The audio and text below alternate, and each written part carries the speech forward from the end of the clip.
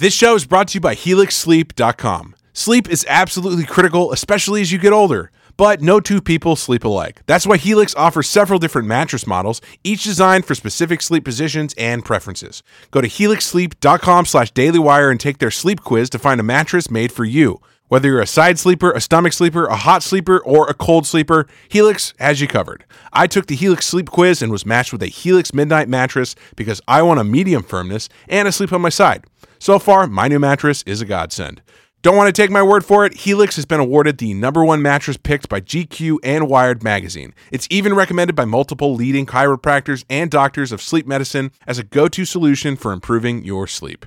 Take the quiz and order the perfect mattress right to your door, shipped for free. It's so quick and fun to unbox you won't believe how well you sleep. All Helix mattresses come with a 100-night trial and a 10 or 15-year warranty. Helix even offers financing options and flexible payment plans. A great night's sleep is just a few clicks away.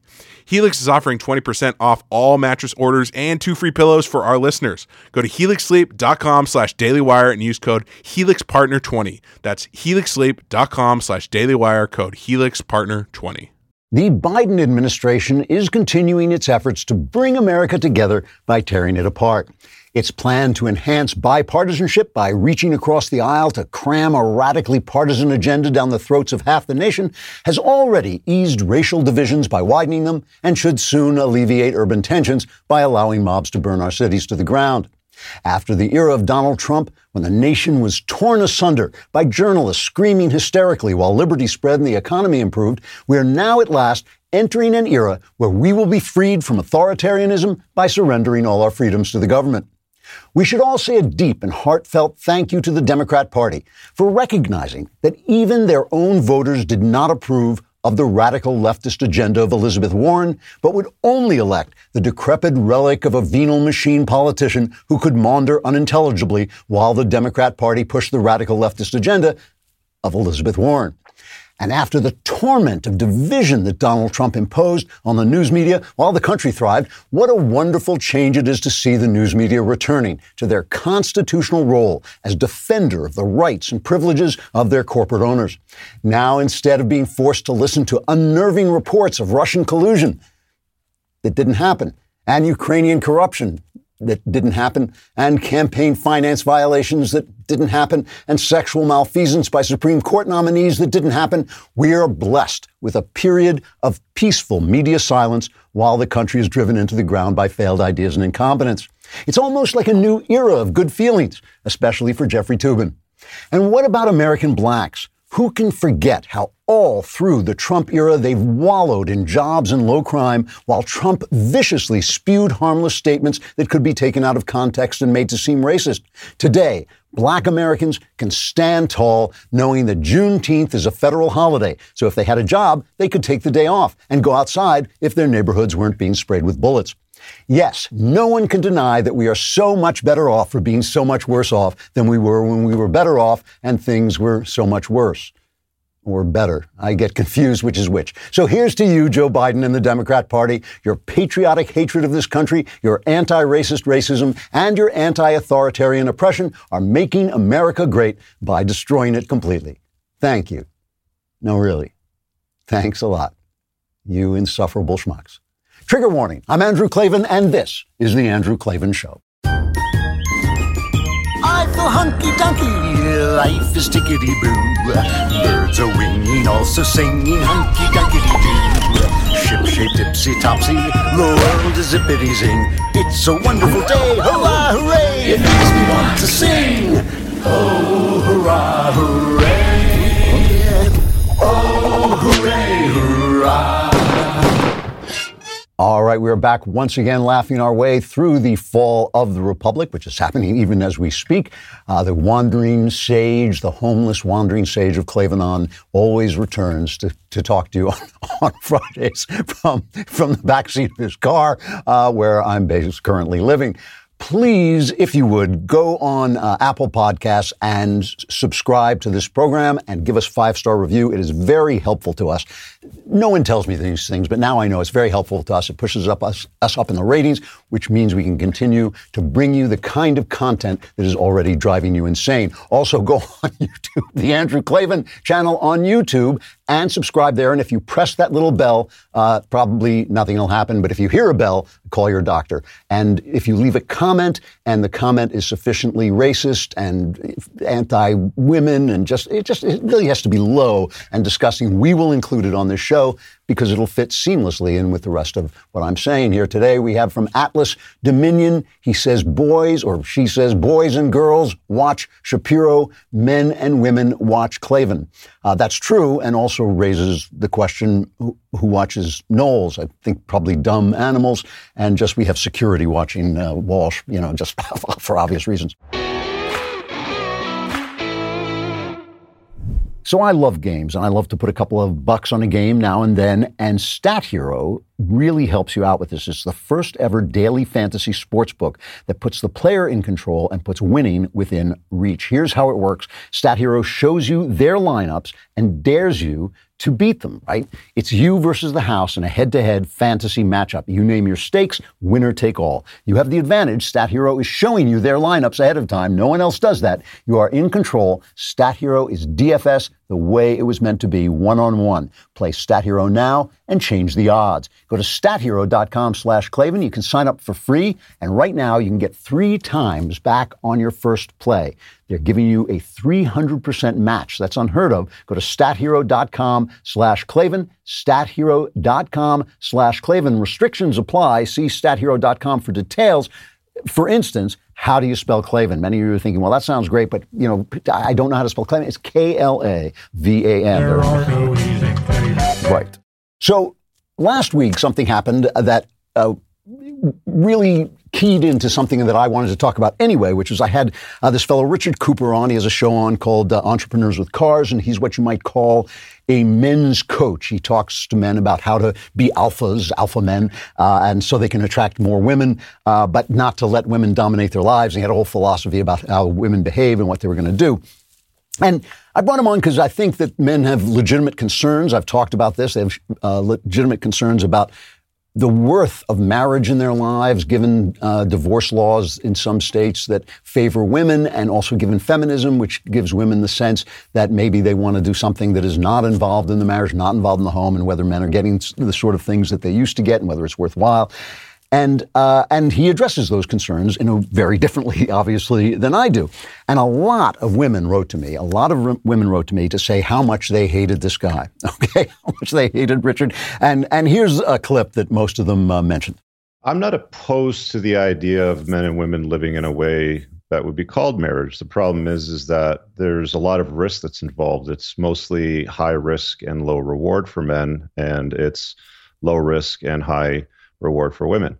I'm in a long-term relationship, very happy with my girlfriend. She's a compliment to my life. She's not the focus. She's a great piece. So I'm with you on that. But the problem is that things have changed quite a bit. The fabric of society, the social constructs, the social contracts that we have between men and women are quite difficult. I have a chapter in my book, the book that you mentioned at the opening, on why smart men don't marry. And in the West, it's a pretty risky endeavor. And most guys march into it like they're marching into a slaughterhouse with their eyes closed, not knowing where the landmines are and where all the sharp objects are that can hurt them along the way. So women were very upset. The women who wrote to me, many of them were very upset. First of all, he was calling his girlfriend a great piece. I call my wife that, but I spell it differently.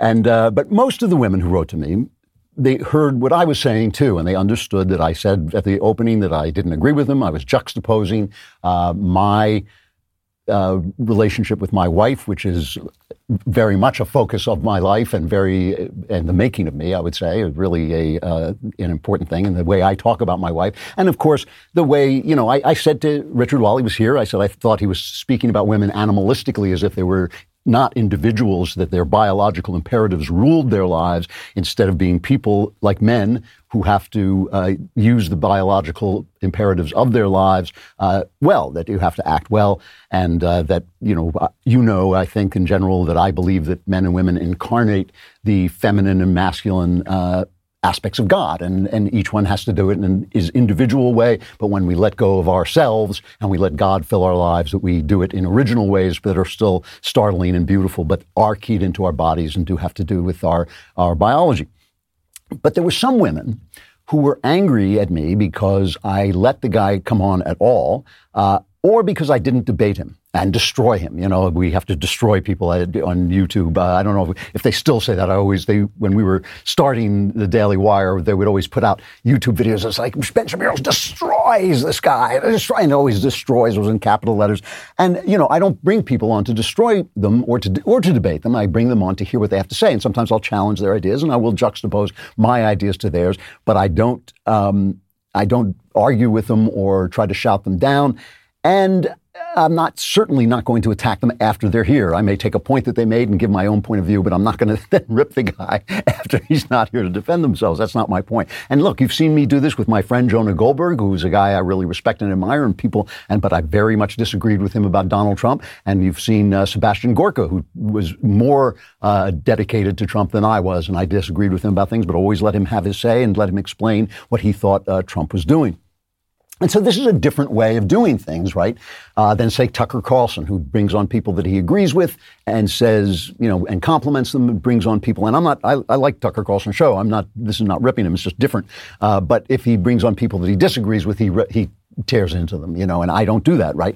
So mine is a different way, and I'm going to call it the way of the storyteller, right? A good storyteller loves the human story. He loves the human world. The story of the world unfolding is a tale of people interacting. I've always said that my view of heaven is a TV room, a well-stocked TV room where I get to watch the story of the world, the rest of the story of the world, and find out what happens and how it goes. I just find the world very entertaining. One of my earliest memories that I forgot for many, many decades was playing with these blocks that were shaped with people and putting them into designs, and that is essentially what a novelist does, you know, that he takes the human drama and he turns it into more contained stories. Now, my favorite poet, John Keats, I call this the way of the storyteller. My favorite poet, John Keats, called this the poetical character. Here's what he said about what it means to have a poetical character. He says, the poetical character is not itself. It has no self. It is everything and nothing. It has no character. It enjoys light and shade. It lives in gusto. That's what you frequently hear me call joy, the vitality of life. It lives in gusto, be it foul or fair, high or low, rich or poor, mean or elevated. It has as much delight in conceiving an Iago, which obviously the racist villain from Shakespeare's Othello. It has as much delight in an Iago as in an Imogen, who's the perfect virtuous wife from Shakespeare's Cymbeline. What shocks the virtuous philosopher delights the chameleon poet. It does no harm from its relish of the dark side of things any more than from its taste for the bright one, because they both end in speculation. What he means by speculation is keeping an open mind. Keats called this negative capability. He said that's when a man is capable of being in uncertainties, mysteries, doubts, without any irritable reaching after fact and reason. He is just experiencing the world. Now, some of you might say, wow, that sounds like the exact opposite of Ben Shapiro. And it is. One of the things I'm very obviously fond of Ben, and one of the things I really like about Ben is he and I see the same factual world. We describe the world the same, but we have a different attitude toward it. And mine is very much affected by this poetical character, the way of the storyteller, of loving the unfolding play of life. Now, Keats's ideas obviously are derived from Christianity. I'm not sure he knows that they're derived from Christianity, but if he weren't from a Christian culture, he probably would not have come up with that idea of the storyteller, of what a poetical character is. It comes almost directly, I would say, from what Jesus said when he said, love your enemies, bless those who curse you, do good to those who hate you, and pray for those who spitefully use you and persecute you, so that you may be sons of your Father in heaven. For he makes his sun rise on the evil and the good alike, and sends rain on the just and on the unjust. In other words, it's the same kind of attitude. Instead of rushing to judgment, loving the things that you see, in order to become like God, in order to see the world from God's point of view. Now, why is the world good when you see it from his point of view, when we know it's so full of evil and so full of suffering? The world is good when you see it from God's point of view, because God is telling a story, and we know this is a story of the world's fall and its redemption, and we know that everything works to the good for those who love God and are in line with his purposes, right? Because his purposes are good, right? So when you see the world without judgment, when you see it with love, you see it becomes beautiful. And it becomes beautiful with all its horrors. It becomes beautiful. It's weird. It becomes beautiful with, everything, because you're seeing everything. You're seeing it the way God sees it instead of the crap show that we see every day and we live with every day. Now, I am a conservative, and I know exactly what you're thinking. All right, I can read your mind from here. You're thinking, if we don't pass judgment, we're not judging the way, then the Taliban will take over America and elect Kamala Harris Queen of the Universe. And yes, that is exactly what will happen if we sit around and do nothing. The Taliban will take over the world and will elect Kamala Harris. That's exactly what they will elect Queen of the Universe. So you're right about this. I agree, and I will get to my response to that in a minute. But first, I just want to point out that conservatives too often make the other mistake. They rush to the judgment without considering the demands of love, without considering the way of the storyteller to pause for a minute and look at the good, beautiful story that is being unfolded. I'll give you an example. On Juneteenth, there were partiers in Oakland. People were shot. I don't know if it was at the party. I don't think so. It was nearby. And an ambulance was rushing these people to the hospital, and the partiers descended on this ambulance, held it up so it couldn't get to the hospital, and it just started twerking. You can see it if you're watching. They started twerking and a lot of sexual display, and people climbed on top of the audience, made it hard for the ambulance, made it hard for the ambulance to get through. And look, this is a scene from hell, right? This is a scene from hell, and it's a degraded, horrifying, uncaring, It's wickedness. It's wickedness.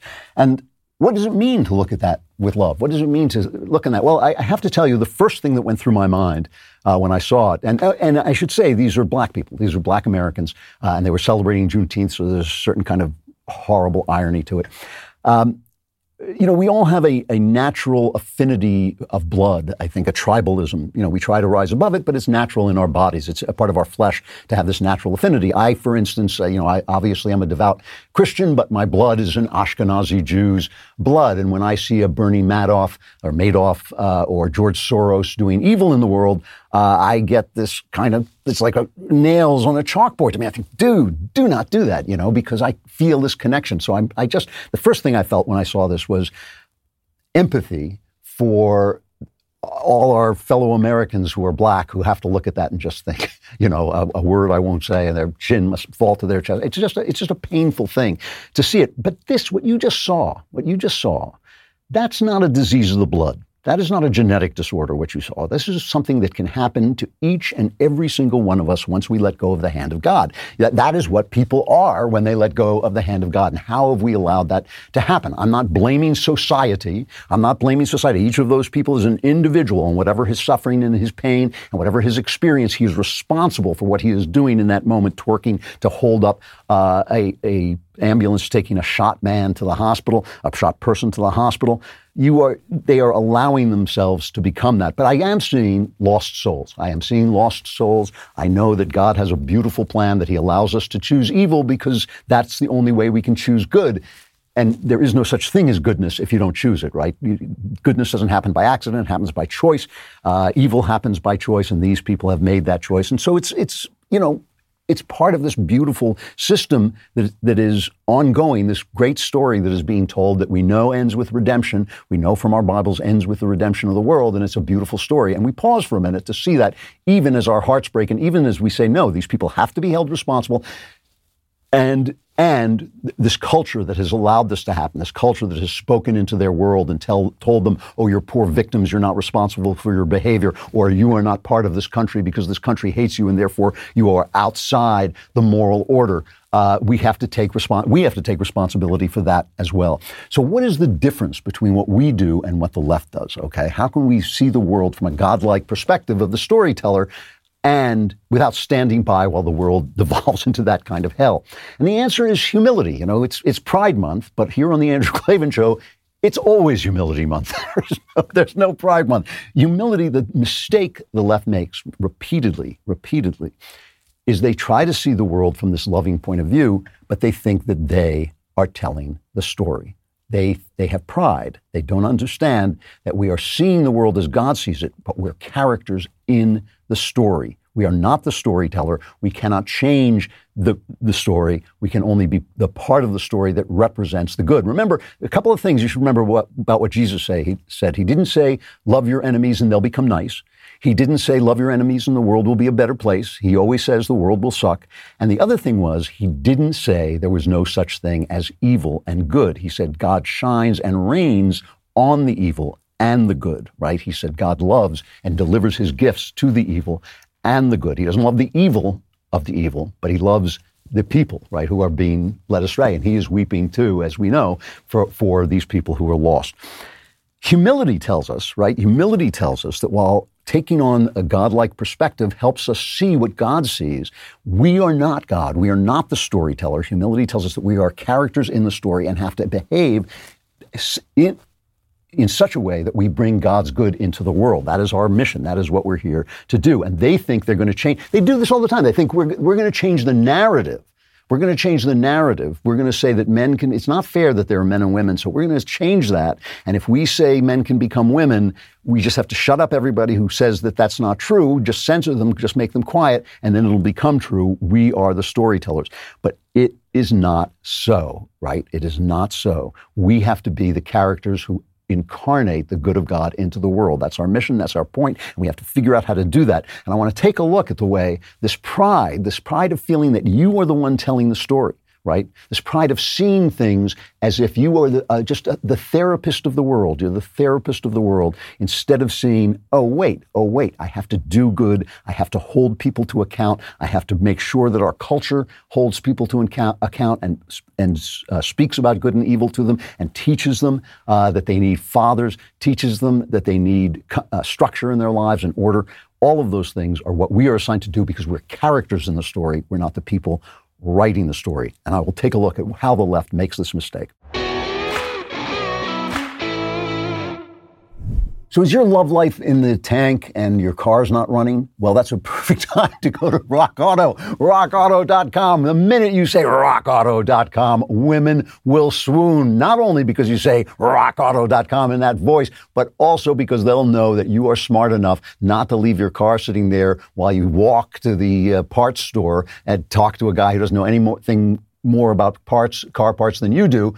You can go online and get great prices for any part you need. Rock Auto is a family business. They've been serving auto parts customers online for 20 years. Go to rockauto.com to shop for auto and body parts from hundreds of manufacturers. The catalog is unique. It's remarkably easy to navigate. You can see all the parts available, and you will get a great price. So go to rockauto.com right now and see all the parts available for your car or truck. And they have a little box that says, how do you hear about us? Write Klavan, but don't just write Klavan, write Klavan, because that'll help you with the girls too.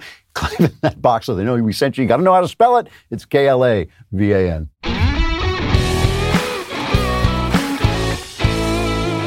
So let's take a look at critical race theory, because I want to talk about why, A, it's wrong, because people keep saying, well, why do you think it's, I think critical race theory is racism in service of Marxist slavery, or let's call it leftist slavery, all right? And people keep saying, why do you think that? Why do you define your terms and all this stuff? So let's do that. Let's take a look at why I think it's an act of pride and an act of seizing the role of the storyteller rather than seeing the world through the love of the storyteller and being the character in the story. So one of the things that's hilarious about this to me is all these parents are rising up and saying, you can't teach this in our school. And the left is caught. It's like mom came home. These moms are coming in and it's like, what is going on here? We're teaching black history. That doesn't sound like black history to me. Go to your room. It's like they've just gotten caught and they have to silence everybody, because when you do wrong, you are shamed. And when you get caught, you have to either silence the people who point it out or you have to lie about what you're doing. And they're doing all of those things because CRT is race hatred in the service of Marxist slavery. So let's just take a look at what they're doing. All around the country, these parents are rising up and they're shutting them down. They're trying to shut them down. They're trying to make them silent. In Loudoun County, Virginia, this is a school board meeting, right? These are people that have been voted in to take care of your children in school. And here are parents who show up to protest. And as somebody was making a speech about this, attacking critical race theory, the crowd, I think it was former Virginia State Senator Dick Black was talking, and the crowd went wild and was singing and, chanting and all this stuff. So he called the police and had some of the parents arrested and clear out the room of a school board meeting. These are your children. We take care of them. You're just the parents. You have no right to this. Take a look at this. Disgusted by your bigotry and your depravity. It's time for this place.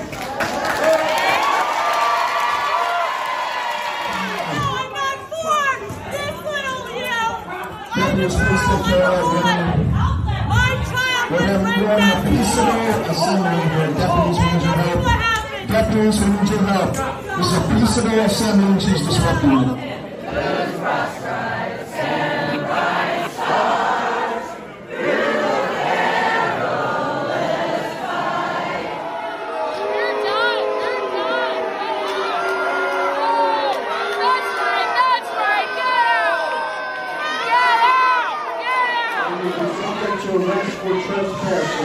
You need to be arrested! Walk with me, John. Now! Hey, John, please don't resist. You guys, don't resist. This is an unlawful arrest. It's like Dr. Strangelove. You can't protect your children in here. This is a school board meeting. You can't talk about your children's education here. But they're trying to do this everywhere. On CNN, by the way, I was watching this in one of my many hotel rooms and Airbnbs. On CNN, they reported this. They reported this as if the parents were in the wrong. The parents got unruly and the police were called, so they didn't interfere with the serious business of a school board meeting. You don't want parents at your school board meeting. Unbelievable stuff. Just another instance of it in Pennsylvania, Pennsbury, Pennsylvania. A former school board member named Simon Campbell. You can tell he's a Brit because he's named, all British people are named Simon. Some pretend they're named Nigel, but they're all really named Simon. And so they always use this technique. It's like a shrewish wife. You're arguing with your wife and you are in the right. And she finally says, it's not what you're saying. It's the way you say it. It's the way you say it. And so they try and shut him down. They called him a KKK. That's what they called Campbell as he stood up to talk, and he struck back by calling one of them the chairman Mussolini, and they threatened to shut him down. And here's the brilliant exchange. I've got news for you, School Board President Benito Mussolini. Your power does not supersede that of the U.S. Constitution and the First Amendment rights of the citizens of this great nation. Let's be very, very clear who has the power. Mr. It is Campbell, not government policy. Do not warn me or do not interrupt my time. This nation is founded on the, quote, profound national commitment to the principle that debate on public issues shall be uninhibited, robust, and wide open, and that it may well include vehement, caustic, and sometimes unpleasantly sharp attacks on government and public officials. That's constitutional case law in this nation. I don't have to be nice to you. Nobody behind me has to be nice to you. If you don't like living in the United States of America, then you can all move to Russia, Cuba, or China. This is the First Amendment. He's reading some Supreme Court decision where the Supreme Court said, you get in a political argument, it might get ugly, but that's part of free speech. That's what free speech is like. But no. That's not why they're trying to silence him. They're not trying to silence him because he's rude. They're trying to silence him because they're wrong. That is why you silence people. You don't censor people when they're wrong. You censor people when you're wrong, okay? Because you can always fight back against them if you're in the right. There was a tape that FIRE, the Foundation for Individual Rights in Education, a tape of a teacher's workshop at the University of Oklahoma, where the teachers discuss, this is amazing, the teachers discuss how to get their students to shut up, how to get their students not to say ideas that they disagree with. This is cut 5. The Supreme Court has actually upheld that hate speech, derogatory speech, any of the isms do not apply in the classroom because they do not foster a productive learning environment.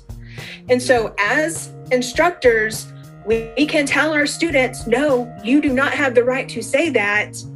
Stop talking right now, right? In this case, I usually look for my students who might be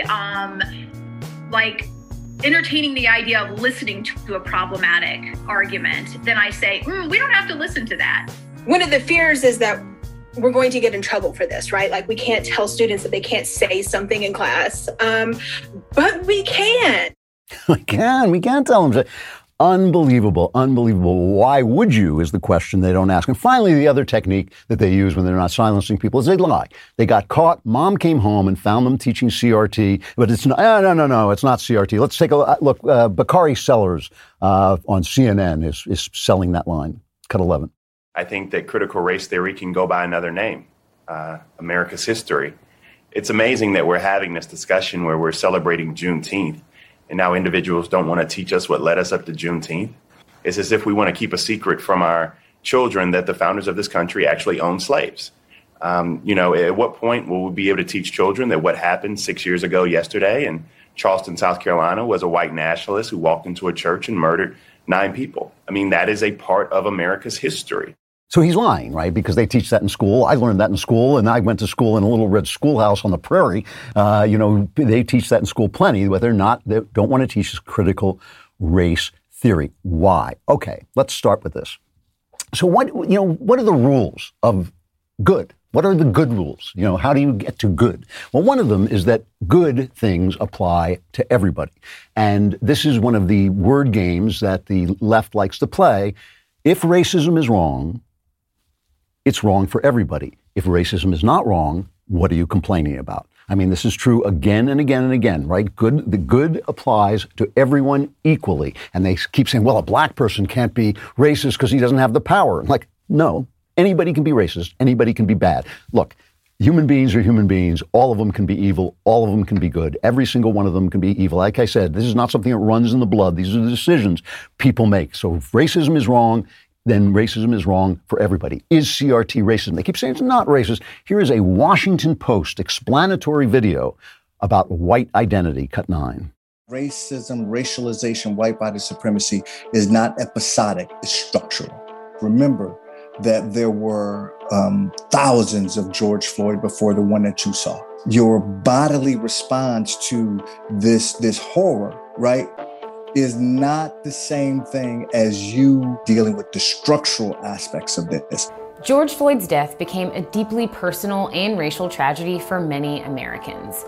For the first time, white people were becoming aware of their whiteness and the systemic ways that white supremacy affects all of us. White people in particular get aroused, get upset, say this is unjust, this isn't right, this shouldn't happen. There's like an awakening that happens. And so part of their racial identity development is seeing that awakening. What they do with it is really the next piece of it. In this episode, we're tackling white racial identity and why understanding your whiteness is integral to becoming self-aware as a white person. That's racism. All you got to do is play what Cheryl Atkinson calls the opposite game and just put black in there. If you would only understand your blackness, you would see what was wrong. If you only understood how black you are, obviously this is ugly, hateful stuff. If it's wrong for a white person to be racist, and it is, then it's wrong for a black person to be racist. And there is plenty, as any black person will tell you, there's plenty of anti-white racism in the black community, and it's just as wrong as anti-black racism in the white community. But the other part of it is why do I say that race hatred, and it's all over the place with this stuff. Anytime you hear somebody say whiteness or blackness as if it were a human trait, an essential human trait, or even an ingrained human trait they can't be overcome by a good heart, just the way when you say women have biological needs and men have biological needs, those two can be overcome by the human heart. You're being essentialist and racist. But why do I say it's in favor of Marxists? Well, that comes because of this systemic idea that it is a system, it is a structure. The structure has to be changed. And who changes the structure? The government changes the structure. It takes power to change the structure. And they keep talking about power as if they don't have any. But of course, all the corporations agree with them, and all the businesses, all the academies and the government, they all agree with them. They have plenty of power. It has nothing to do with that. So, when they give us ads, they sometimes tell us what they want us to talk about. So, for instance, on the copy here, it says, riff on how much you value a good night's sleep. I put no value on a good night's sleep because I've never had a good night's sleep, but I do put value on lying awake in comfort, and that is why I love my MyPillow. MyPillow has a passion to help everyone get the best sleep of your life, or to have a comfortable lying awake all night like I do. MyPillow didn't stop by simply creating the best pillow. MyPillow created the new Giza Dream bed sheets. They look and feel great, which means an even better night of lying awake in comfort. MyPillow found the world's best cotton. It's called Giza. It's ultra soft and breathable, but extremely durable. MyPillow sheets come with a 60-day money-back guarantee and a 10-year warranty. The first night you sleep or lie awake on Giza sheets, you will never want to lie awake on anything else. Giza Dream sheets come in a variety of sizes and colors. MyPillow is making a special offer to my listeners. Go to MyPillow.com, click on the radio listeners square, and use promo code DailyWire, and you'll find not only this amazing offer, but also deep discounts on all MyPillow products, including the MyPillow mattress topper, MyPillow towel sets, and so much more. Call 1-800-951-7163. Use the promo code DailyWire, or go to MyPillow.com. Make sure you use that promo code DailyWire. So let's see what they want to do. How do they want to solve this structural problem? Here's Ibram Kendi, who is a guy who says that CRT is central to his methodology.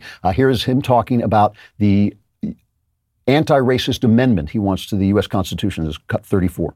When we think about our democracy and one of the reasons why it's fractured and one of the reasons why it's always been fractured has been because of racism. And so in order to truly eliminate racial inequities, we have to eliminate racist policies. We have to constitutionalize the idea that a racial inequity is caused by a racist policy. We have to prevent public officials from dividing Americans through racist ideas. All right, so he wants a amendment to the U.S. Constitution that will form a group, an agency, the anti-racism agency, that will prevent politicians from speaking ideas that it deems racist. It will deem what ideas are racist, and it will enshrine in the Constitution that racial inequity, now you got to listen to this carefully, racial inequity is evidence of racist policy. Racial inequity is evidence of racist policy. Now, this is another thing about the good. The good not only has to be the same for everybody, the good has to conform to the facts, right? It has to conform to things that are, in fact, real. The idea that racial inequity is due to racist policies or racist attitudes or racist ideas is what Thomas Sowell, whose IQ is probably about 3 times what Kendi's is, because I just don't think Kendi is a very bright guy. I mean, it's amazing to me that people ignore Thomas Sowell, who's one of the greatest intellectuals of our age, and they put this guy up there. It's just amazing. But Thomas Sowell calls this the invincible fallacy.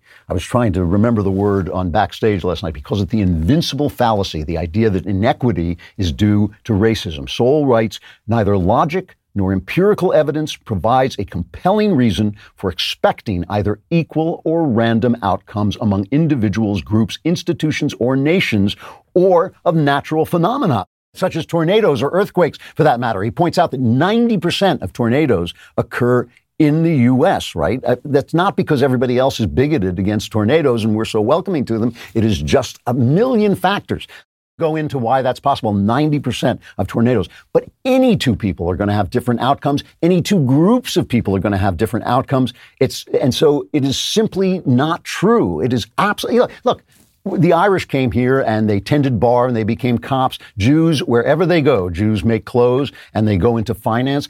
You know, who knows why that is? I think there are a million things that go into that, but one of them is not necessarily racism. It might be culture, it might be history, it might be 1,000 things go into it, but it doesn't necessarily have to be racism, and it's always going to be unequal. If you have two groups of people, the outcomes are going to be unequal. If you have two people, the outcomes are going to be unequal. If you have natural phenomena, they're going to be unequal. And yet, no matter how often the facts prove this, it's the invincible fallacy. They will not let it go.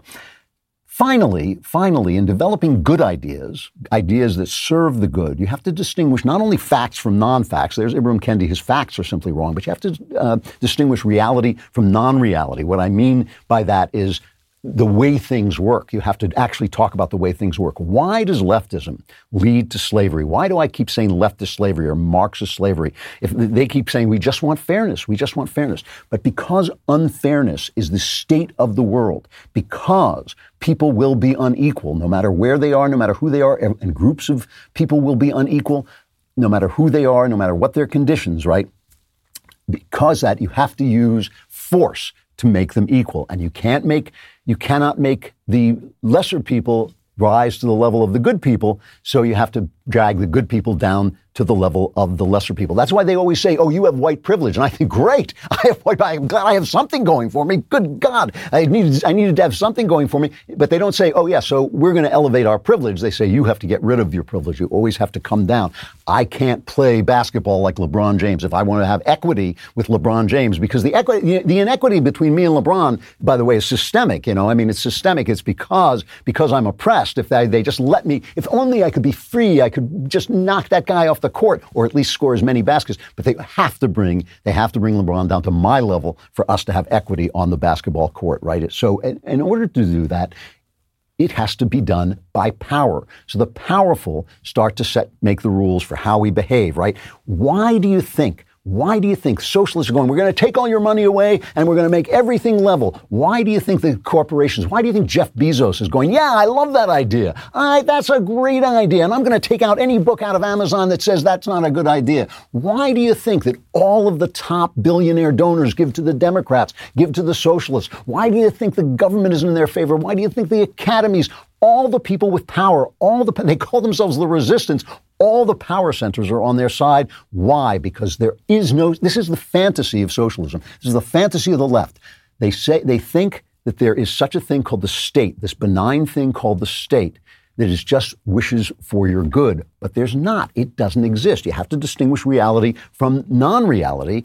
And there is no such thing as a state. There are only people with power. And people with power do the same thing all the time. They lean on you. They oppress you. They control you. And they think they're doing it for the good of the world. They start out thinking that. They end up smoking a cigar in their mansions while you go to hell. But they start out thinking they're doing it for the good. And they get more and more power. That's what the state is. The state is people with power. And there are people. It's like James Madison said this. He said, if men were angels, this is one of his greatest comments in the Federalist Papers, if men were angels, no government would be necessary. If angels were to govern men, neither external nor internal controls on government would be necessary. In framing a government which is to be administered by men over men, the great difficulty lies in this: you must first enable the government to control the governed, and the next place, oblige it to control itself.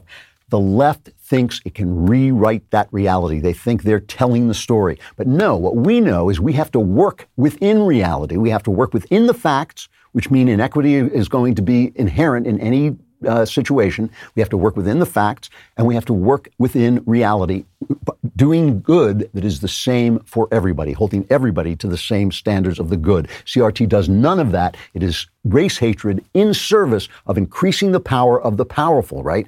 That's why the powerful love it. That's why the powerful, you give us AOC, you give us that socialism. We love that, says Jeff Bezos and every other billionaire, because he knows he's going to end up with all the power and all the money, and you're going to end up with nothing. The little people are going to have no power to stop them. That's the Chinese way. It's not communism. It's just left. Let's call it tyranny. Let's call it what it is.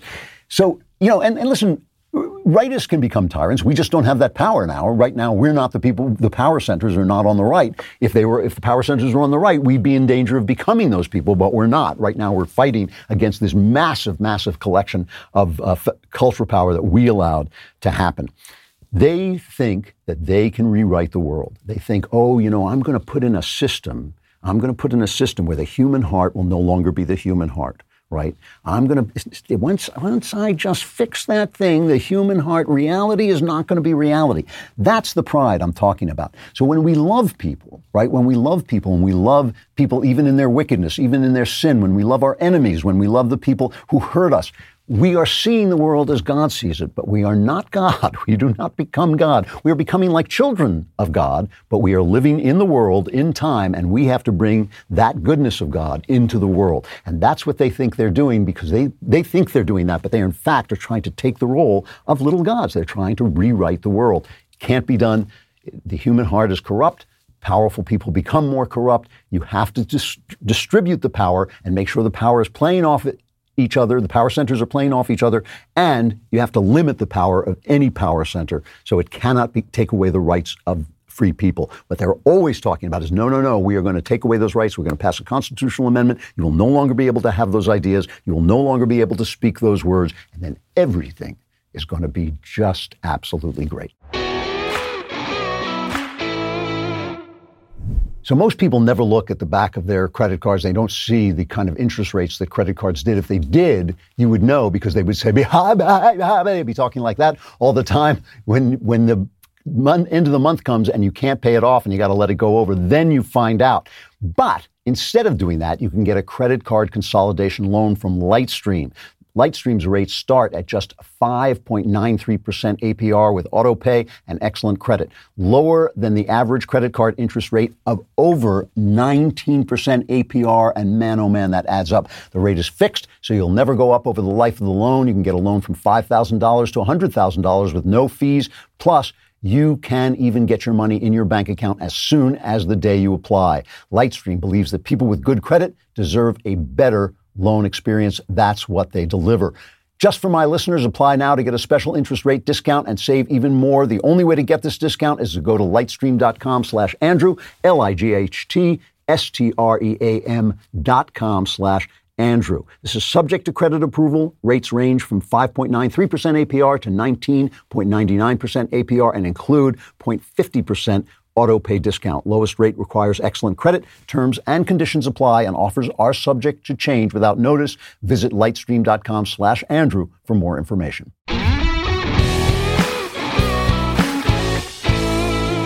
You know, there are only two things really standing between the left and this slavery they want to impose on us by any means possible. They use race.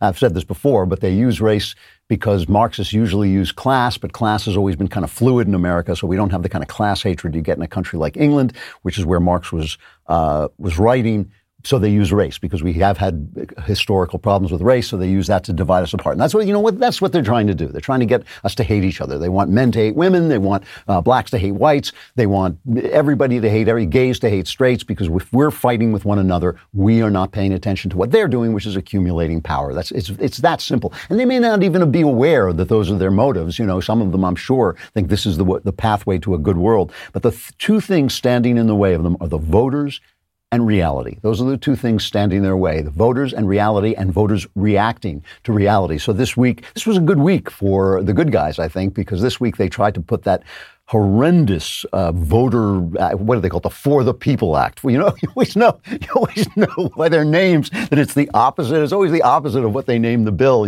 so it's for the people. It's like screw the people into the ground. This was a true attempt to destroy and take control of our electoral system so that no Republican would ever be elected again. It truly was. It was going to give the federal government lots and lots of power over what should be decided by the states, how they run their elections. It took the FEC, the FEC the election agency is a very powerful agency because it basically determines what the election laws are. And so they set it up kind of brilliantly as 3 Democrats and 3 Republicans. So it's constantly in stalemate. So nobody gets to pass a law that would be or to pass a regulation in elections that would be only for one side. So there are 3 Republicans and 3 Democrats, and they wanted to change that to 5 people, 2 Republicans, 2 Democrats, and an independent, wink, wink, all of them appointed by the president. So you know that there would never be another law passed in favor of the Republicans ever again. So they tried to push this through, and the Republicans stood up against them, and the left went nuts. It had 50 votes from the Democrats. The Democrats all fell in line. This was to get it basically into debate, and the Republicans went 50 against it, and because of the filibuster, which needs 60 votes, they couldn't do it. The left went nuts. Oh my God, the filibuster, what a horrible, horrible thing it suddenly was. AOC had a wonderful tweet. She said, "Call me radical, but I do not believe a minority of senators should be able to block voting rights for millions of people." 50-50, as she thought her 50 was the majority and their 50 was the minority. To be fair, no one told her there was going to be math. So that's the voters. And then there's the reality. Crime in this country is going through the roof, and the New York Times is running think pieces. Why are police quitting their jobs? Why is it? Why is going on? It's hard to say. And why is crime rising when we defund the police? What's going on? In Chicago over Father's Day weekend, 104 people were shot, 15 fatally, 5 of them children. 5 of the people who were killed were being shot. Those are black lives that don't matter. The only black lives that matter are the ones that help you get that Marxist power going. If you're not helping the powerful get power, you ain't black. That's basically what it is. If you ain't helping the government get power, you ain't black. You know, so the left says no more incarceration and crime goes up. They say you can't search people for guns, for illegal guns, crime goes up. They say defund the police, crime goes up. And, and mass incarceration has got to be stopped. And, this is interesting. Justice Thomas wrote an opinion recently where he's pointed out that the policies that caused so many people to be incarcerated were voted for by both Democrats and Republicans because they were trying to protect black lives. The Black Caucus was in favor of those lives. So Biden comes out and he has to redress this now. He has to leave behind what he wants to talk about, which is taking over the electoral system and destroying our election system and giving you so much money that you don't care that you're a slave. He has to stop talking about that. He has to start talking about crime. What's he going to do? He's going to get rid of guns because suddenly guns are running wild. They don't even need people to shoot them anymore. Just suddenly it's the problem with guns. And he says, you don't need, the Constitution guarantees our right to own guns so we can fight back against the government. So the states can fight back against the federal governments. He says, no, that's not going to work. This is cut 24. Those who say the blood of patriots, and all the stuff about how we're going to have to move against the government. Well, the tree of liberty is not water with the blood of patriots. What's happened is that there never been, if you want to think you need to have weapons to take on the government, you need F-15s and maybe some nuclear weapons. He'll nuke you. He's going to nuke a crazy old man. He doesn't even know where he is. He's going to nuke the American public. The Taliban must have laughed out loud when they said that. They've been fighting against the Americans for 20 years and not a thing has budged anyway. Look, this is guaranteed our rights because we want to fight for freedom, but they're not fighting for freedom. They're not. They want to take over because they believe they have the power of God to rewrite the world. One thing that really bugs me is when I write an email to someone and it mentions some product and suddenly I start getting ads for those products, which means they're reading my emails. Free email services from big tech email providers are not really free. You pay with your privacy. And since those companies have access to every email you send and receive, big tech can sell your data to the highest bidder, and they do. That's why you should trust StartMail to secure your email. StartMail keeps your email private, period. Every email is encrypted, even if the recipient doesn't use encryption, which means big tech can't read, scan, analyze, or sell your personal information ever. StartMail also prevents government agencies from spying on you, like in dragnet operations. With StartMail, deleted means deleted. When you delete an email, it is gone forever. Don't trust big tech. Do not trust them. Start securing your email privacy with StartMail. Sign up today and you'll get 50% off your first year. Go to startmail.com/Klavan. That's StartMail with a T, START, mail.com/Klavan for 50% off your first year. Startmail.com/Klavan. I know what you're thinking. You're thinking, I can spell start, but what about Klavan? There are no E's in Klavan. I just make it look easy. So we've been talking for the last couple of weeks about gangster movies, and I want to do one more little segment about gangsters because it fits in so much with what I'm talking about. I was talking last week, I think it was, about how when you start to try to understand evil, you can start to be entranced with evil. And what you want to do, of course, is you want to love the sinner, but not the sin, as they say, but also just take the viewpoint of the storyteller while remembering you are not the storyteller. And that is the important thing. And that's why artists particularly can get entranced by evil. Also, in their search for originality, they can go outside the bounds of the normal order. They think that I can shatter the order when they can rewrite the moral order, and you can't do that, right? You have to be original within the confines of the moral order. So I wanted to take a look at what I think is one of the very few true works of art of the last 25 years, true American works of art, which was The Sopranos. And I just want to take a brief look at it because I've talked about it before, but I wanted to take a look at it in connection with what I think is the greatest gangster story ever told, which is the play Macbeth, which I think has a lot of bearing on The Sopranos and what David Chase was trying to do with The Sopranos.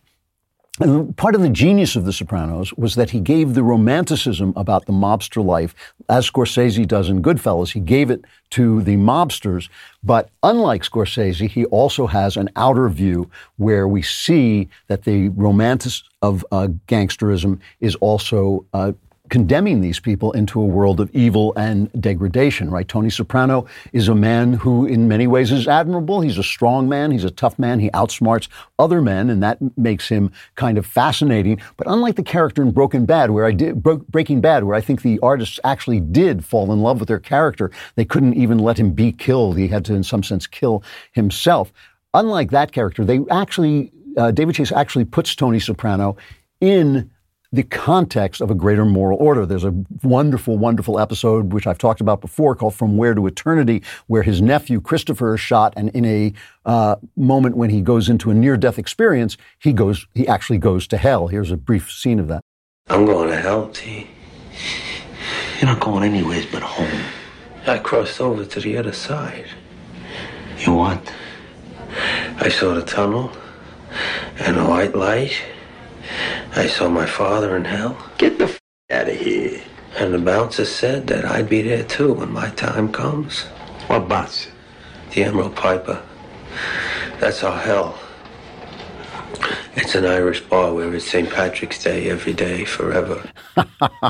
St. Patrick's Day every day, forever. And the mobsters are all affected by this. They see the ghosts of people they kill. They contemplate whether they are going to hell. They try to excuse themselves and say, why, Tony Soprano says, I'm not going to hell because I'm just doing what I have to do. And then by the end of it, they forget the whole thing. And one of the themes of The Sopranos is it's this TV show about the art of TV, because TV is unique in some ways in that in a one-off story like you get in a movie or in a novel, the character goes on an arc. He starts at one place, then he faces the challenges that will change him, and then he becomes changed. But in The Sopranos TV shows, people stay the same. They just do a different thing every week. We know what we're tuning in to when we see this certain set of characters, but we see them do a different thing, and that's where the interest in TV comes from, and they don't change. And that's very much like life, and that's one of the points of The Sopranos is that people don't change. People have a very hard time changing. But another theme of The Sopranos, and this is what I want to get to, is the therapeutic idea. And the therapeutic idea is an idea that in some ways derives from Christianity, but goes awry. It becomes this idea that, I'm looking, my life was saved by therapy in my youth, no question about it. And I have been in therapeutic situations on hotlines where I have had to take people as they come. And no matter what they've said, I've had people say to me that they were worshiping Satan. I've had people tell me they were doing terrible things. And what you don't say to them is you're doing terrible things. You try to understand them in the moment and accept them in the moment and offer them healing in that moment. But the healing, it's just like a surgeon, right? A surgeon doesn't ask whether you're a mobster or a saint when he cuts you open to heal you, right? But the point of healing you is hopefully that you go on to live a good life. And so where therapy has lost its way is it's become a thesis, right? It's become a thesis of how we are to react all the time. So there's this wonderful series scene where Tony Soprano's wife, Carmela, goes to a Jewish psychiatrist, and he says to her, he brings down the Old Testament morality. He says, you have got to leave this man because he's evil. And she tries to translate that into therapeutic language, and he comes down on top of her. Here's that section. So, you think I need to define my boundaries more clearly? Keep a certain distance, not internalize my... What did I just say? Leave him. Take only the children, what's left of them, and go. My priest said I should try and work with him, help him to be a better man. How's that going?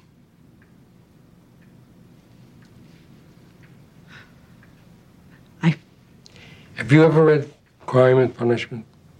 Dostoevsky. It's not an easy read. It's about guilt and redemption. And I think for your husband to turn himself in, read this book, and reflect on his crimes every day for 7 years in his cell, then he might be redeemed. What is so brilliant about this moment, okay, is that he's a Jew. He is bringing this Old Testament morality to her. But when he tells her what Tony Soprano has to do, he refers to Crime and Punishment, which, of course, is one of the ultimate Christian novels and a story of Christian, specifically Christian redemption.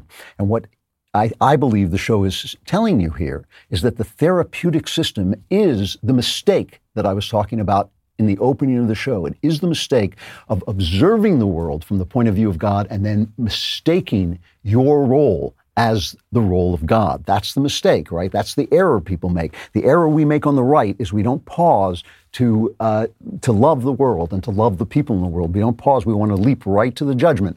We want to leap right to the judgment. But the thing is, you have to see the world like that before you even know where the good lies. And then you have to understand that your role is now to enter the story and act out God's good in the world. And so what he does is he reconnects Christianity. He shows you that Christianity has lost its way. I think we all know this is true. Christianity has become, what did Schopenhauer call it? He called it banal optimism. It's become banal optimism. Everything's great. Everything's good. You know, you can go to churches now where they never mention the fact that Jesus died. They never mention the tragedy of life. They never mention anything. It's all going to be fine. God is going to take care of everything. They wave their arms in the air and everything is terrific. That is not Christianity, and what he is doing is he's reconnecting Christianity to its moral roots. Jesus lived and died a Jew. That was not an accident. That was the plan, right? And so he's reconnecting Jesus to his Jewish roots, but he doesn't say what he has to do is go and become a Jew. He says he has to read Crime and Punishment and be redeemed through suffering and remorse. And that is, it's a brilliant scene. It is reconnecting it. Now, why I say this has to do with Macbeth is also about a husband and wife who descend into evil. And it is also about a man who forgets his role. He forgets to be in the story. And it's so brilliant. Macbeth, the Scottish warrior, comes upon three witches, and the three witches tell him that predict that he will become the Thane, the Prince of Cawdor, and then he will also become the King of Scotland, right? He's going to become the King of Scotland. So they predict this. Now, why is Shakespeare thinking about this? Because it's the middle of the Reformation, and what people are talking about is predestination, right? Predestination is God has already decided whether you are going to be saved or damned. Now, many people think, and I actually believe this, that Shakespeare was a closet Catholic because he didn't want to get killed, but that he was a Catholic. And what do the Catholics believe about predestination? It's very complex. They believe in it, they believe in predestination, but only from the point of view of God. We do not live on the point of view of God. God lives outside of time, so everything is already there. He sees everything at once. We have no concept of what that's like. We can't even the word predestination, which involves destiny, takes place in time. So it's not really making any sense, right? Because we are not God. This is the point I'm trying to drive home here, right? We are not God. We cannot see what he sees outside of time. We can only see it through love. So when we say we're predestined, God is already taken into account our will, but even the word already makes no sense because it is a word that takes place in time. We simply can't imagine. We can't imagine what the world looks like outside of time. So our ideas about predestination don't really make any sense. We have to play our game. We have to play our part, which is to be characters in the story. Now listen to Macbeth's reaction to the witch's prediction. What happens right after the witches make this prediction, somebody shows up and says, guess what, Macbeth, you've now been made Thane of Cawdor. So the first prediction comes true, which means, oh, wow, maybe I could be king as well. And listen to Macbeth's thoughts. This supernatural soliciting cannot be ill, cannot be good. But if ill, why hath it given me earnest of success, commencing in a truth? I am Thane of Cawdor. If good, why do I yield to that suggestion whose horrid image doth unfix my hair and make my seated heart knock at my ribs against the use of nature? My thought, whose murder yet is but fantastical, shakes so my single state of man that function is smothered in surmise, and nothing is but what is not. If chance will have me king, why chance may crown me without my stir. Come what come may. So it's one, I can't say it's brilliant as Shakespeare. What he says is, if he is going to do this, if he is going to take the part of destiny, if he is going to play God, the only way for him to do this is to murder the king. And he ends up by saying, well, I'm not going to do that, so if destiny wants to crown me king, let it crown me king, come what come may. His wife, however, Lady Macbeth, has a totally different opinion of this, and she accuses him essentially of being a girl, of not being man enough. She says, you're too full of the milk of human kindness. So she is putting him in the feminine position, and she cries out to the demons of the air. She cries out unsex me here and turn my milk into gall. That is what Lady Macbeth says. And so she begins to take the male part in encouraging him to do this. And you heard him say, I would act against the use of nature.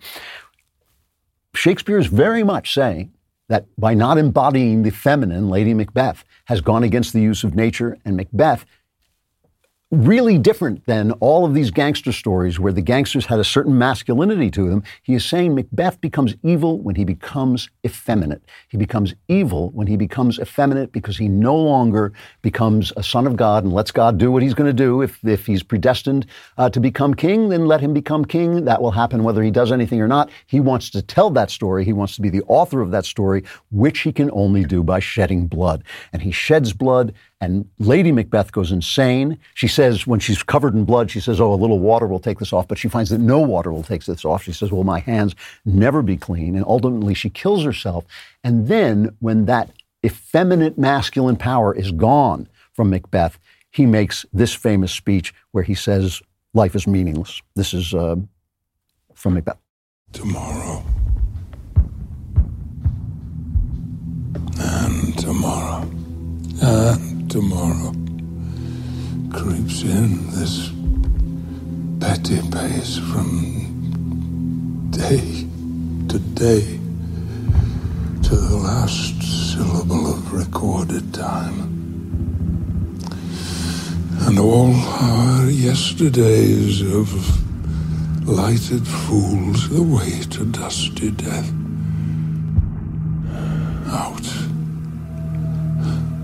Out,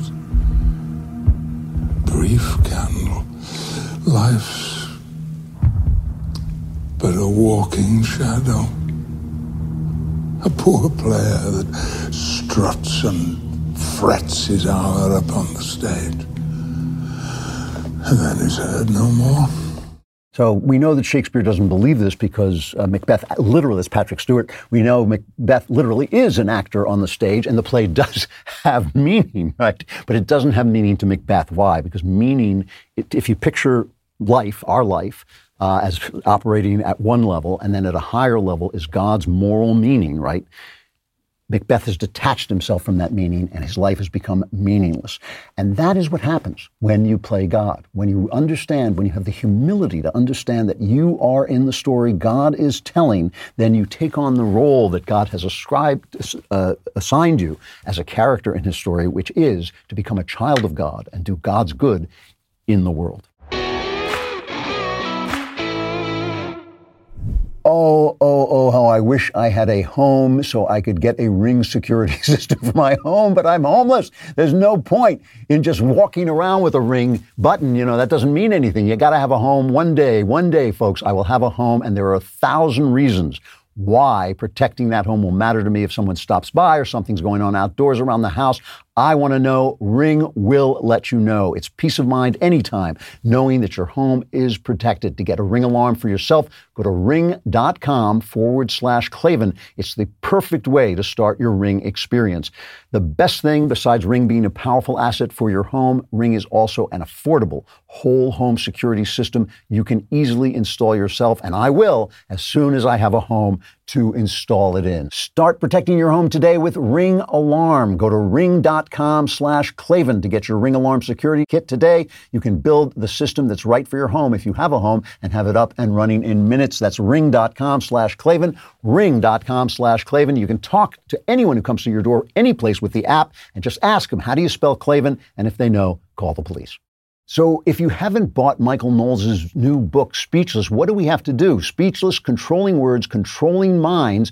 Go buy it. Because with the help of political correctness, our country is rapidly falling victim to the insidious nature of the Marxist agenda, which history has demonstrated time and time again is a recipe for slavery and disaster.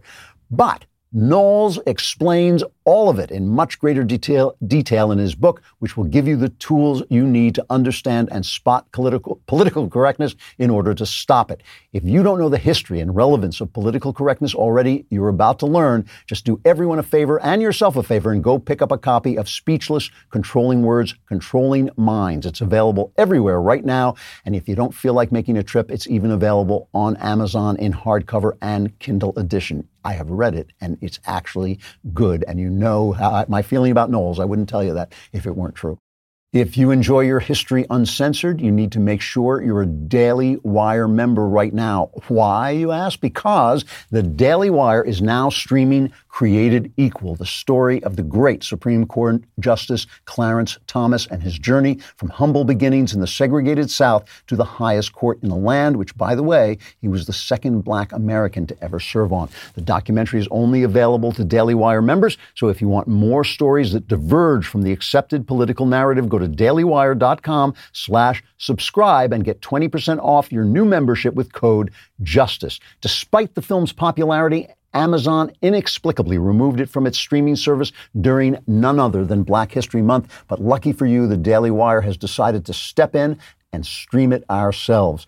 So get your popcorn ready, because you can now stream Created Equal anytime. It's available to Daily Wire members over at dailywire.com. If you're not yet a member, join now at dailywire.com/subscribe with code JUSTICE for 20% off your membership, and get ready for a film unlike any other. And once you're a member, be sure to check out all of our other great content, like our talk show Candace, featuring Candace Owens, our first film, Run, Hide, Fight, or Ben's new series, Debunked, where Ben debunks leftist myths in 15 minutes or less. You can get all of this and more on demand by going to dailywire.com/subscribe and check out with 20% off using code JUSTICE. Do not wait. Start streaming today.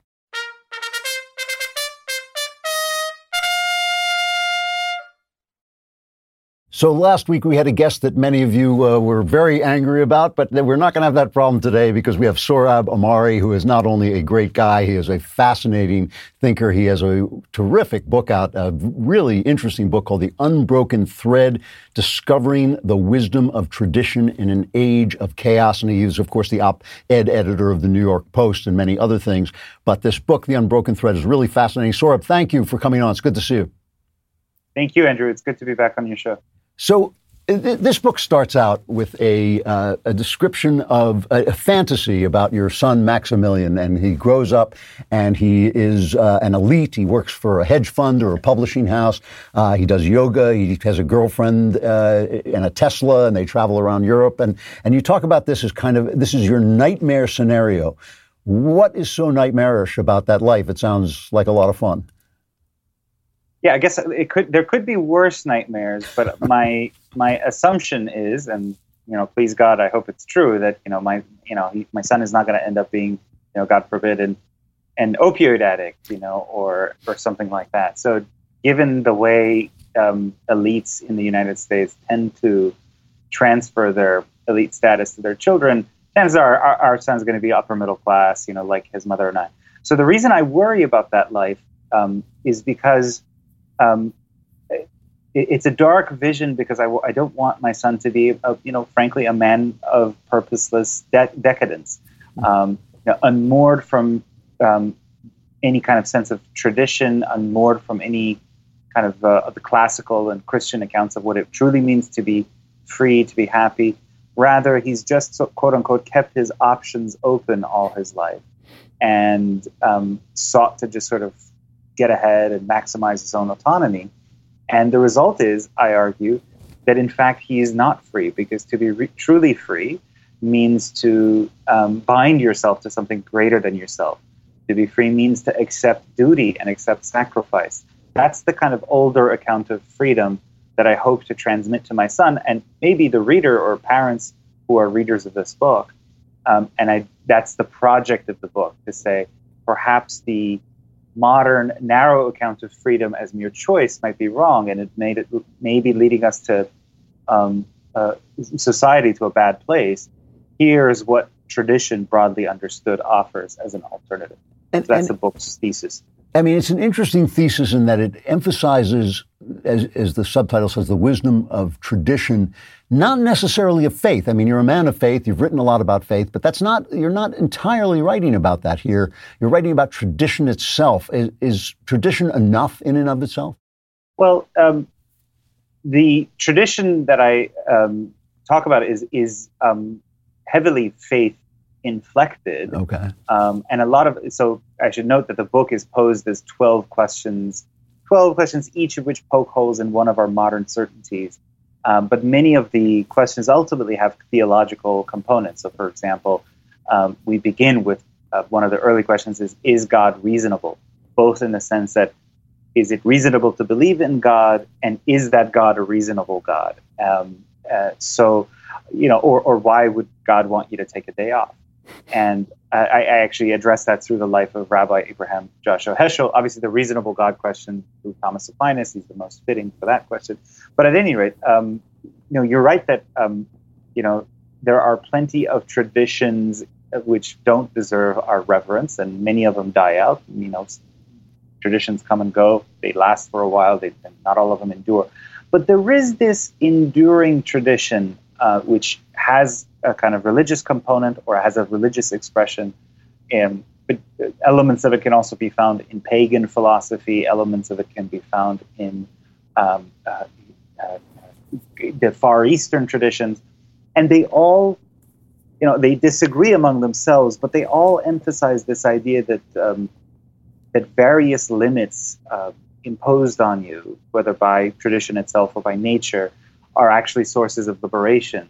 And the loss of limits make you less free. So a very obvious example is the Sabbath one that I mentioned. Obviously, Muslims, Christians, and Jews disagree over which day to consecrate, but all of them agree that Sabbath restrictions are somehow connected with freedom.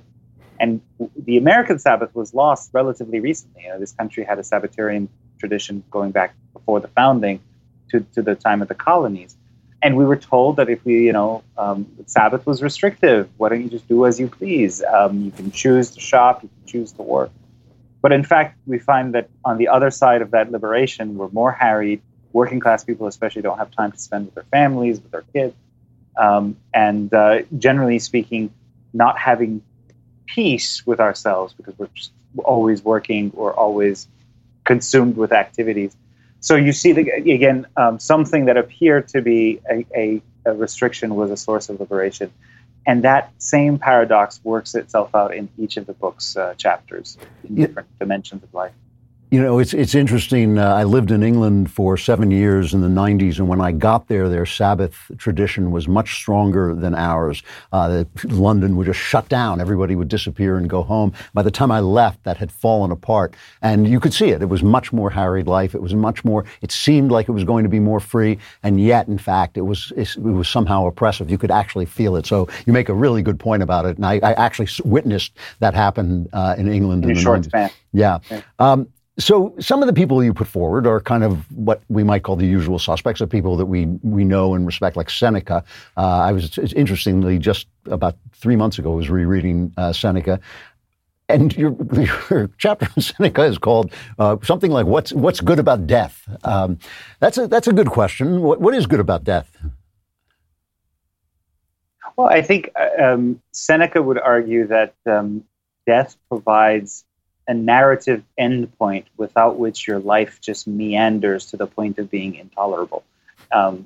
He associated a possibility of not there being natural death in life as an endpoint to life, with the kinds of stories that don't have a clear beginning, middle, and an end, and just sort of go on forever. And he suggested that after a while, we would tire of all of the life's bodily pleasures, its rivalries, its competitions. All of those would become tiresome, and so it's pointless, and in fact paralyzing to the point of kind of harming your ability to live a good life if you constantly obsess about avoiding death. So I think we saw that over the course of the pandemic. And in fact, I wrote the Seneca chapter just as the pandemic was peaking in May, where it wasn't that Seneca would argue we should be jackasses, and if he had lived now and he knew about the germ theory of disease, he would take reasonable precautions. But he suggested that a kind of unreasonable fear of death that becomes all-consuming, or you treat one source of death, you magnify it to the point where you can't live anymore. You're not living, first of all. And then you become blind, paradoxically, to other sources of danger, like, for example, in our case, joblessness or social alienation for kids who weren't getting schooled because we so overwhelmingly focused on this one potential source of death, which is the coronavirus. Is there a strange kind of paradox that the longer we live and the more our children are protected, and these are great wonders of science that our children don't die in the way they did, just 100 years ago. Is there a strange paradox where the longer we live, the more we feel we have to lose and the less we actually dare to live? That if you actually increase life to 800 years, we just never leave our house. Do you think that that's operational in this pandemic, in the way people reacted to it? I think a strictly empirically minded person would say, well, how do you prove that? I don't know. But I think just anecdotally speaking, it's absolutely true. And we saw it working out. I got to say, Seneca did not have the benefit of revelation. He overlapped with Jesus, but he wasn't a Christian. He was a pagan Roman. But even I, being a Christian, I found great solace during the pandemic in reading his advice, which is, basically that you should begin each day thinking that it could be your last. Again, not in a morbid or a weird way. It puts things in perspective, yes, I'm going to be reasonable. I'm going to take precautions. But even if I take the greatest precautions, I might choke on a piece of apple and collapse and die. And that could be the end of me. So, that gives you a sense of equanimity and calm, I think. Even as a believer who has a kind of a solace in a transcendent heavenly horizon. Still need that on a day-to-day basis. Right. Everyone wants to go to heaven. No one wants to die. I think that's fair to say. One of the chapters that got a lot of attention in the press, and I thought some of the criticisms were worth paying attention to, was a chapter on Andrea Dworkin.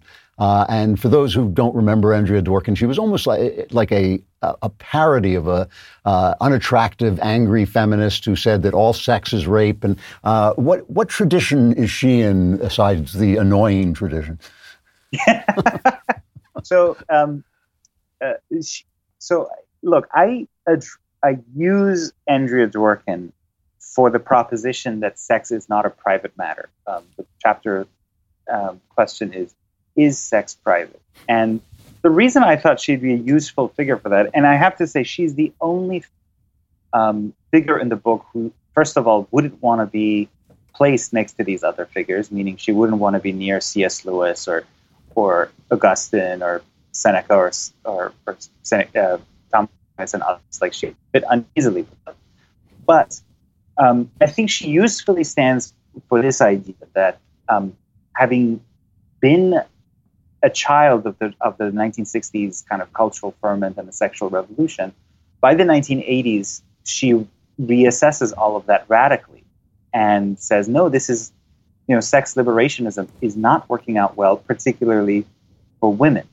And that contrary to what the sex liberationist types were saying in the 60s, 70s, and then into the 80s and 90s, and still today, sex isn't just good, harmless fun, that there is a kind of public political dimension to it.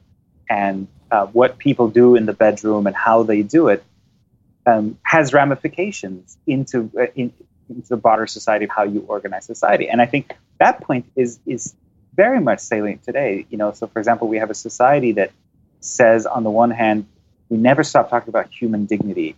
We've never talked about it so much as we do today. And yet, alongside that, we also know that about 100 million Americans a day visit Pornhub. And when they do visit Pornhub, some of the most kind of popular categories involve like choking and beating teenage or very young-looking women. So, in other words, it proves Andrea Dworkin's point, but this was also St. Augustine's point, I argue, that again, that the lust for domination of the bedroom warps or affects how you organize the rest of society, and it can belie your highest aspiration. Now, very quickly, I disagree with Andrea Dworkin's prognosis. I think her diagnosis in some ways was salient, and it would not surprise someone like St. Augustine. Okay, I say that in the chapter, which is a kind of shocking contrast between the two. But her prognosis was basically men are shits, she said, and that's it. There's no getting better. Men are horrible. Sex is horrible. Whereas I suggest that, the natural law tradition and various traditional ways of attempting to regulate human sexuality were the best ways to deal with this problem. But of course, and someone like Andrea Dworkin would just dismiss all of that out of hand because that was all male supremacy or whatever. So I take a complicated approach to her. Unlike the other chapters, it's not hagiographic. It's critical of her, and it's more nuanced than maybe the press reviews the book might suggest. It is, and it is interesting. I mean, I was recently rereading some of the theology of the body from what do you call him now? Is he Saint John Paul? Is it? Yeah, Saint John Paul. Saint John Paul. And it is interesting to me that it is such a high view of sex, and when you read it, you think like, yes, this is obviously what we're supposed to be doing, and yet it's very easy to slip into the immediate physicality of porn. Yeah, and it does take a certain amount of religious training to actually elevate your life in that way. It's very, very difficult. So that's a good way to... You tell a story. You name your son Maximilian after a saint. I named my children after James Bond villains, but I appreciate your naming him after a saint. And the saint you name him after performs an act that is mind-bogglingly sacrificial and beautiful, where he's in a death camp, in a Nazi death camp, and he replaces one of the people assigned to death, and he takes his place. And you ask the question, is there any way in a society like this one we will ever find that kind of faith, that kind of sacrifice and willingness to sacrifice and nobility of sacrifice? Because it's a story. The story, as you read it, tears come to your eyes at the beauty of it, and yet it's hard to imagine most of the people you see on the street, including myself. It's hard to imagine elevating yourself in faith to that level. Is that level gone? I mean, is there something? What is it about the world that has cut us off from that kind of? No, experience? I mean, actually, I'm not as pessimistic as that might suggest. I do think that lots of people, ordinary people, make sacrifices like that all the time. Whether it, health workers at the height of the pandemic. When it was really like the death numbers were very high and we didn't know much about the virus, what they were doing is self-sacrificial in that way, or just what ordinary moms and dads go through or put themselves through in order to, protect their kids. That's the same kind of self-sacrificial act. And I think, members of our armed forces constantly lay down their lives for their friends. And when they do, we give them, the Medal of Honor.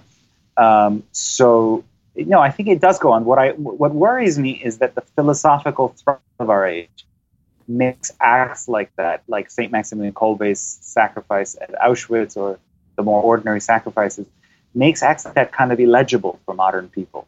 Just sort of, and if we continue to form people the way we do, just for elites, just be selfish, get ahead. For people who aren't in the elites, even more precariously, just consume your porn. Here's your weed, legalize weed. Here's your universal basic income. Then you will get a world in which that sacrifice will become rarer and rarer. And then I think it's a bleak world that I would like to forestall, where if people encounter something like a story like that, they wouldn't even be moved by it, because again, I think it becomes morally illegible to them. We're talking to Sohrab Ahmari. The book is The Unbroken Thread, Discovering the Wisdom of Tradition in an Age of Chaos. You've written somewhat about this, and you seem to avoid it in this book, but it's a problem that now is kind of, especially on the right, among conservatives, how to reintroduce into our world into the kind of religious ideas on which our country is founded, how to get them back into the schools, how to get them back into the public forum. And we keep running up against this idea that is somehow limiting people's freedom to impose upon them an idea of the common good.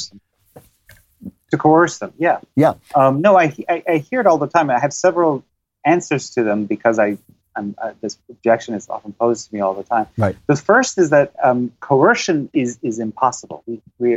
Even an especially liberal society coerces individuals, and we see that right now in the sense that contrary to all of this promise of liberalism that it provides a neutral public square, classical liberalism is supposed to be the idea that it is indifferent as to ultimate accounts of human life. It doesn't care what you hold to be the highest end of human life.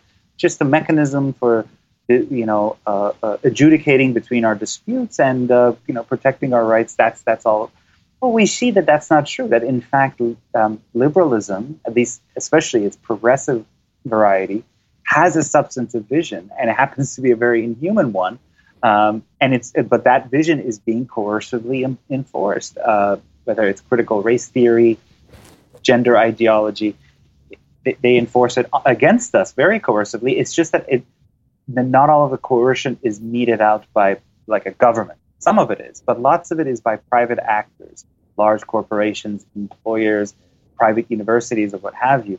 But I think that's a distinction. I mean, some conservatives, for them, that distinction is enough. So that's the end of discussion. Well, it's private actors can choose as they may, but I think that's a very blinkered view because it's a formal distinction, it's a legal distinction, but its effects, you are being coerced. So then, if coercion of this kind is inevitable, then the question becomes, what orthodoxy should you try to enshrine if you agree that the current one that's being rammed on our throats is inhuman and unreasonable? CRT, gender ideology, etc.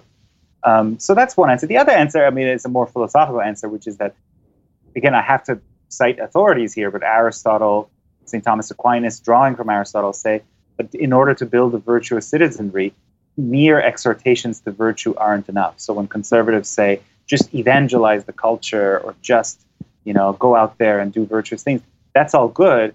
But, says Aquinas, again, quoting Aristotle, that, that you need the support of laws because laws teach people. Yeah. By what they forbid and what they encourage, they shape different kinds of people. So we have to not shy away from using law, in a reasonable way, in a humane way, to lead people to virtue. In fact, that's all statesmanship is in the classical account.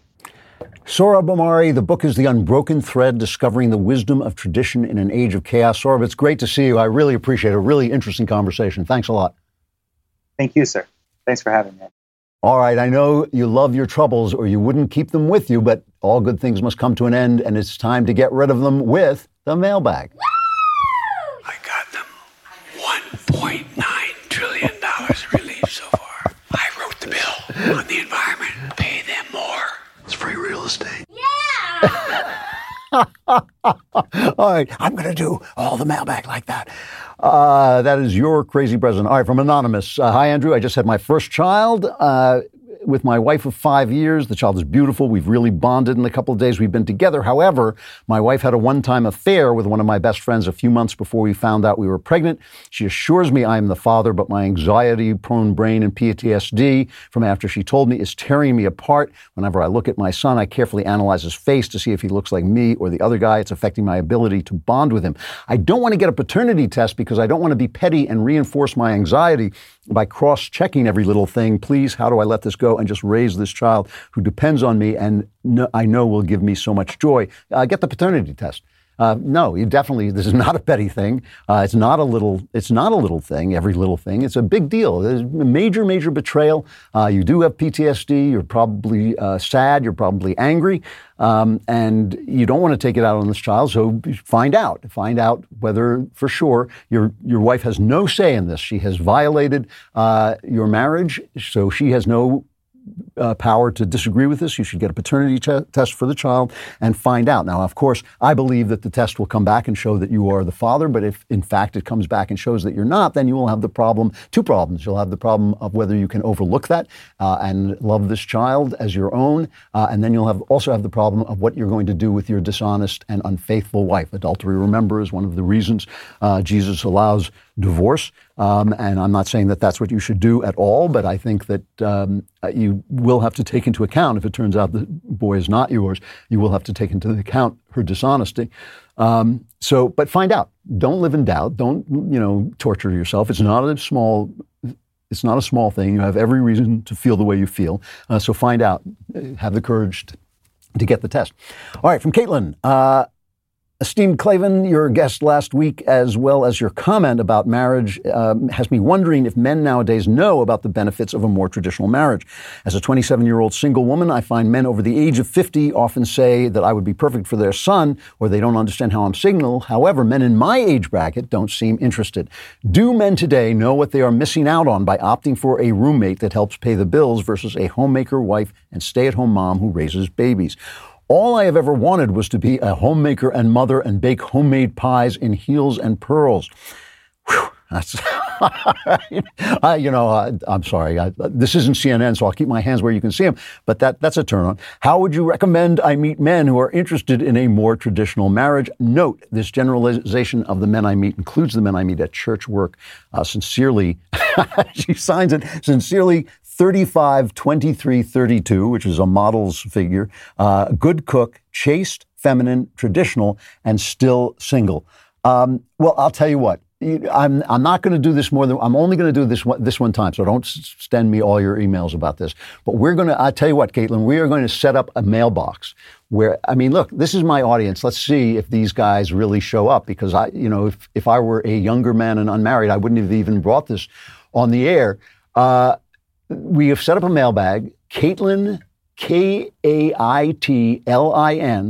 Klavan Show @gmail.com. So guys, if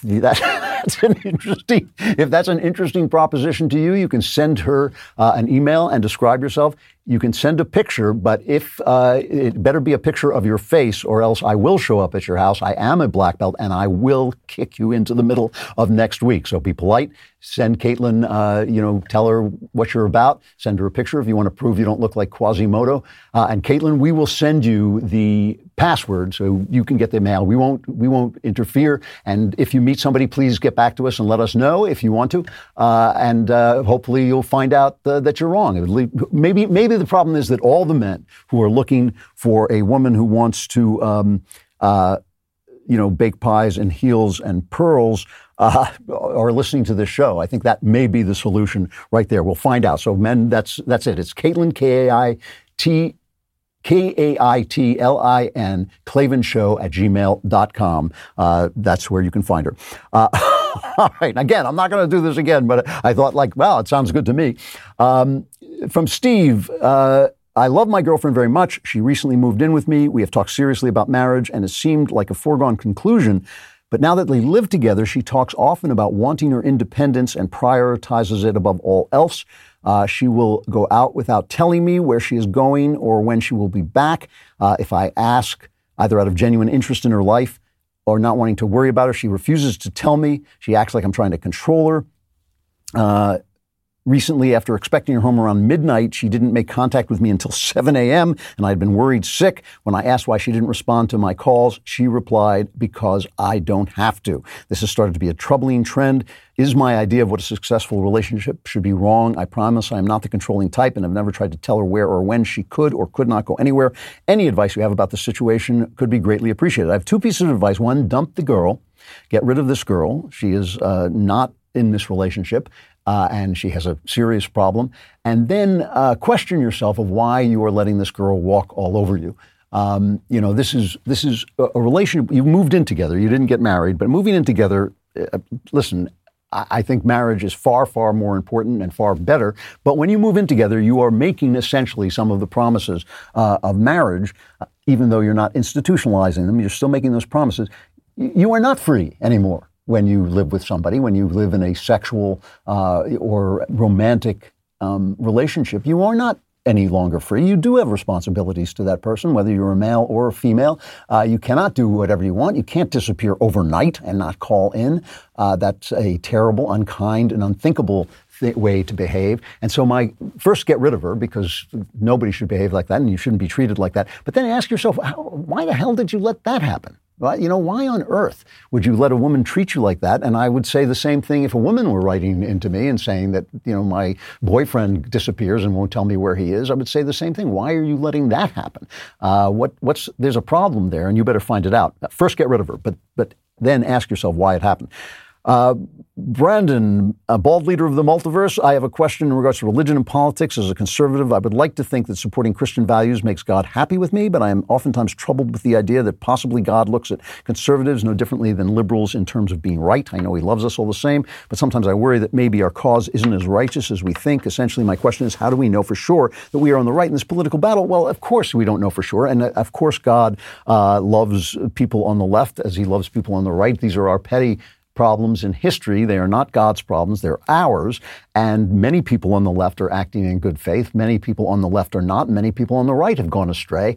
And I think that if you are being honest with yourself when you stand before God, you should come away uncomfortable and come away self-searching and make sure that you are at least acting with integrity. I spoke at the beginning of the show, in the opening segment of the show, or maybe the second segment of the show, I spoke about how you test your ideas of the good, that they should apply to everybody equally, that they should deal with the facts, and that they should deal with reality as it actually is, not as you would like it to be, or not as you think you can rewrite reality.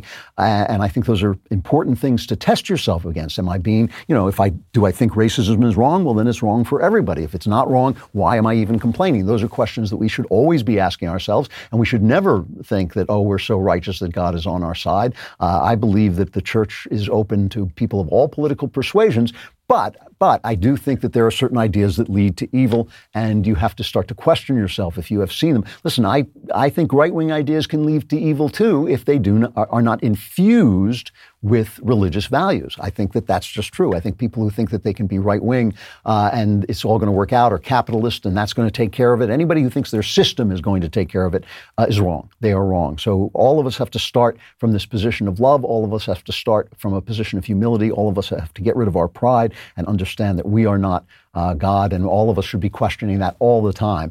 And believe me, God is much bigger than our political fights and much more loving than we are to one another. I got to stop there, and that means that you are about to be plunged on a nightmare ride into darkness that we call the Clavenless Week. It is going to be, there'll be wailing, there'll be gnashing of teeth, a lot of teeth gnashing. You'll probably have to go to a dentist after it's over, but don't worry about it because you probably won't survive. If you do, we will be back here on Friday with The Andrew Klavan Show. I'm Andrew Klavan.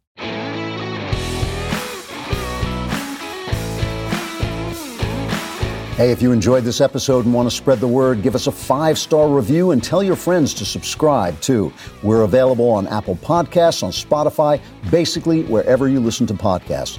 Also, remember to check out the other Daily Wire podcasts, including The Ben Shapiro Show, The Matt Walsh Show, and The Michael Knowles Show. Thanks for listening. The Andrew Klavan Show is produced by Robert Sterling. Executive producer, Jeremy Boring. Our technical director is Austin Stevens. Supervising producer, Mathis Glover. Production manager, Pavel Vidowski. Edited by Danny D'Amico. Lead audio mixer, Mike Coromina. Animations are by Cynthia Angulo. Production coordinator, McKenna Waters. And our production assistant is Jacob Falash. The Andrew Klavan Show is a Daily Wire production. Copyright Daily Wire 2021. The FDA prepares to add a new vaccine health warning for young people. House Republicans move to break up big tech, and Ron DeSantis wants to force schools to teach students about the evils of communism. Check it out on The Michael Knowles Show.